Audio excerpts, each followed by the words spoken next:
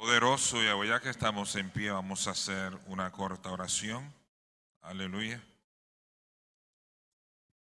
Yahweh, poderoso y eterno Rey, te adoramos y te bendecimos, Padre eterno. Te damos gracias, oh Yahweh, por tu bendición, por este Shabbat que tú nos regalas semana tras semana, para que nuestros cuerpos físicamente puedan descansar y espiritualmente podamos allegarnos a ti, para recibir ese refrigerio espiritual tan necesario para nuestras vidas. Tu palabra va a ser hablada a tu pueblo en esta noche, Padre Santo. Te imploramos en el nombre bendito de Yeshua, nuestro Salvador, que tu palabra hable a nuestras vidas, nos edifique, nos acerque más a ti, oh Padre Celestial, y así tu obra se perfeccione en nuestra vida. En el dulce nombre de Yeshua. Amén. Aleluya. Bendito es Yahweh. Somos más que vencedores. Aleluya. ¿Cuántos lo creen así? Podemos estar cansados después, ¿verdad?, de todo el trajín de la fiesta. Nos gozamos en la fiesta y espiritualmente, ¿verdad?, pues nos elevamos, pero físicamente nos cansamos, ¿verdad?, porque tenemos un cuerpo físico que se cansa, ¿verdad? Pero estamos aquí cumpliendo con la palabra del Eterno, y mientras nosotros nos alleguemos más a Yahweh para cumplir con su palabra, más poder de Él vamos a tener para poder ser más que vencedores, ¿verdad? Y una de las personas que pudo experimentar no solamente los embates del adversario, del enemigo, y los ataques de los líderes de su pueblo, y que recibió azotes y golpes y hasta prisiones, pero pudo declarar que era más que vencedor y que todo lo podía en nuestro Salvador, fue Saulo, ¿verdad? El ministerio de Saulo estaba rodeado de persecuciones, obviamente, en muchísimas ocasiones tuvo que salir huyendo para poder salvar su vida. Murmuraciones porque le acusaban de predicar un evangelio que era contrario a lo que Moisés había enseñado a Israel de parte del Eterno. Sufrió peligro, naufragio, fue mordido por una serpiente. Querían quitarle la vida, enfermedades, porque algunos creen, ¿verdad?, que tenía un problema de visión y que no podía ver muy claros, y por eso pues algunas personas tenían que escribir las cartas que él escribía. Habla de un aguijón que el Eterno puso en él, no sabemos si fue esa misma enfermedad, para que no se fuese a envanecer, a llenar de orgullo, ¿verdad?, por las cosas que el Eterno le había permitido ver en el Espíritu. Sufrió soledad, porque en aquel tiempo aún los mismos discípulos del Mesías en el principio no le tenían mucha confianza y no querían abrirse a tener una relación cercana con él, porque él era uno de los que los perseguía al principio, ¿verdad? Ataques espirituales de parte del adversario, ataques físicos, pero con todas estas cosas no se detuvo en lo que él entendió que era la encomienda que había recibido de nuestro Salvador.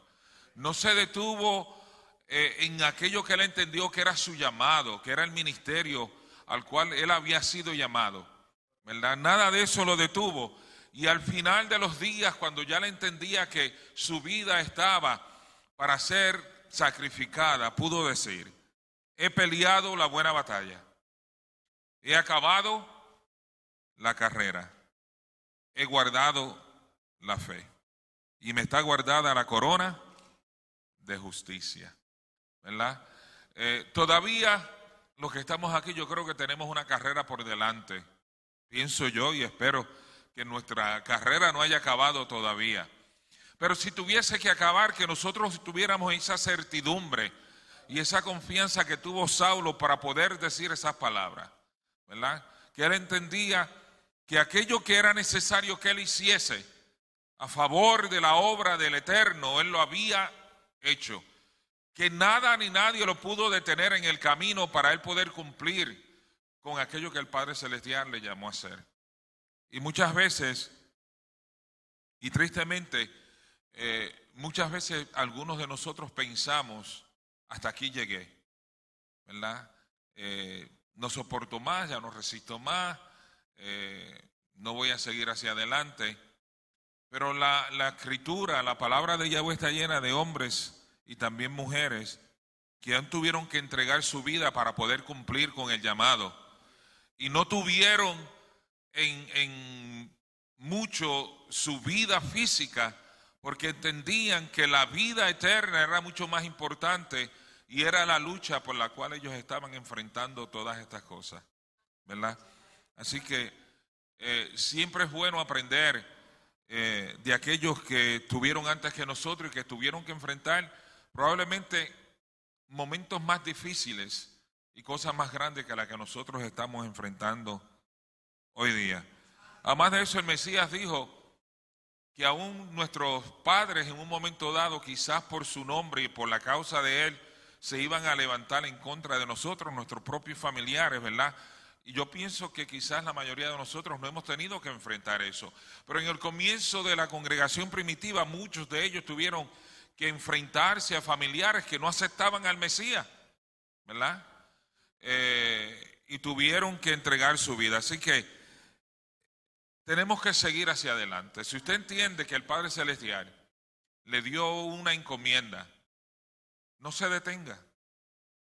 No permita que nada ni nadie lo haga detenerse en el camino hasta que usted cumpla el cometido para el cual Yahweh le llamó, ¿verdad?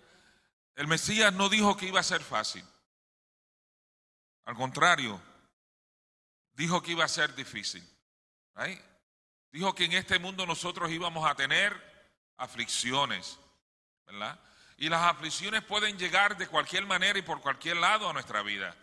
A veces por el lado que menos uno espera, pueden llegar la aflicción a nuestras vidas. Pero no importa, Yeshua nos advirtió que íbamos a tener que enfrentar esos momentos difíciles en nuestra vida.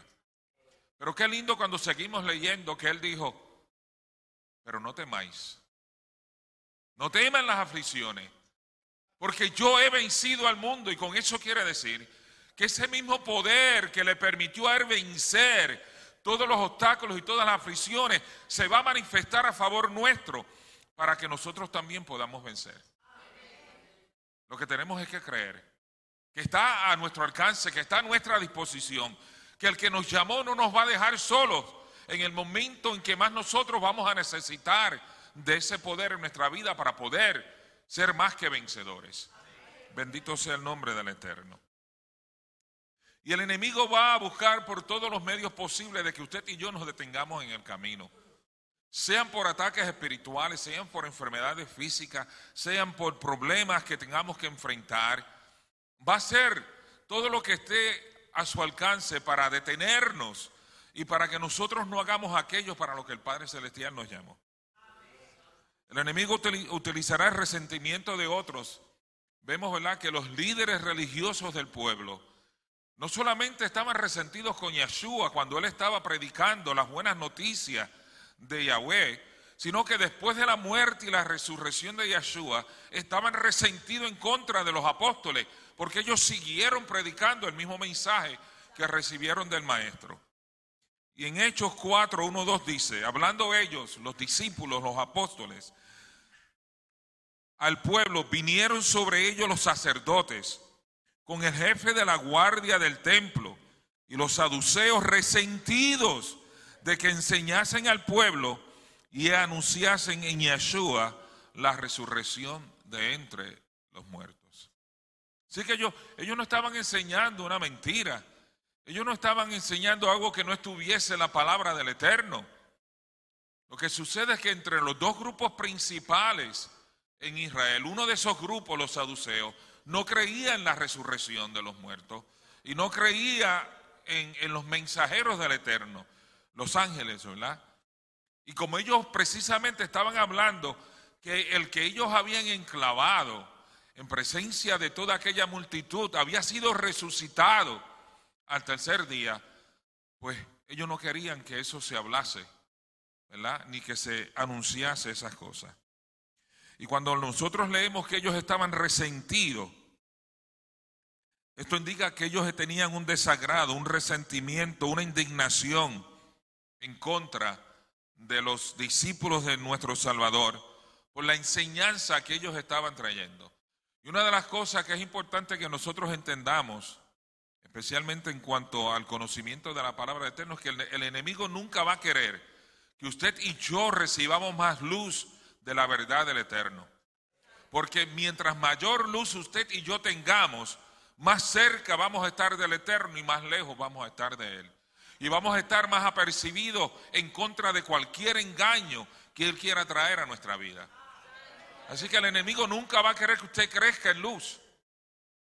Porque la luz es lo opuesto al reino de las tinieblas. Así que Él nunca va a querer que usted alcance la luz de la palabra del Eterno. Y el resentimiento aquí es figura de aquello que no debe estar en nosotros, ¿verdad? Eso nunca debe estar en nosotros. Ni porque vengan ataques, quizá el enemigo puede usar a alguna persona y nos ataque, ¿verdad? Tendríamos que ver como el maestro en el caso cuando Pedro le habló, no que Pedro lo estaba atacando, sino que lo que Pedro decía no era conforme a la voluntad del Eterno.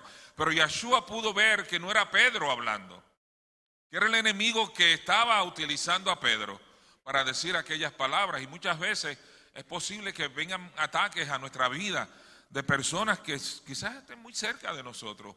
En algunos momentos quizás no estén tan cerca, pero lo pueden estar. Y nosotros tenemos que entender que el enemigo está usando a esas personas para crear en nosotros también resentimiento. Y si nosotros le damos paso a ese resentimiento, lo espiritual en nosotros se va a ir secando. Porque una raíz de resentimiento en nuestras vidas nos aleja día a día más de la luz y de la verdad de Yahweh. ¿Right? Porque el resentimiento empieza a quitar nuestras fuerzas espirituales, empieza a robarnos el deseo de estudiar la palabra, de hablar la palabra, de hablar con el Eterno, de buscar la presencia de Yahweh para nuestras vidas, ¿verdad?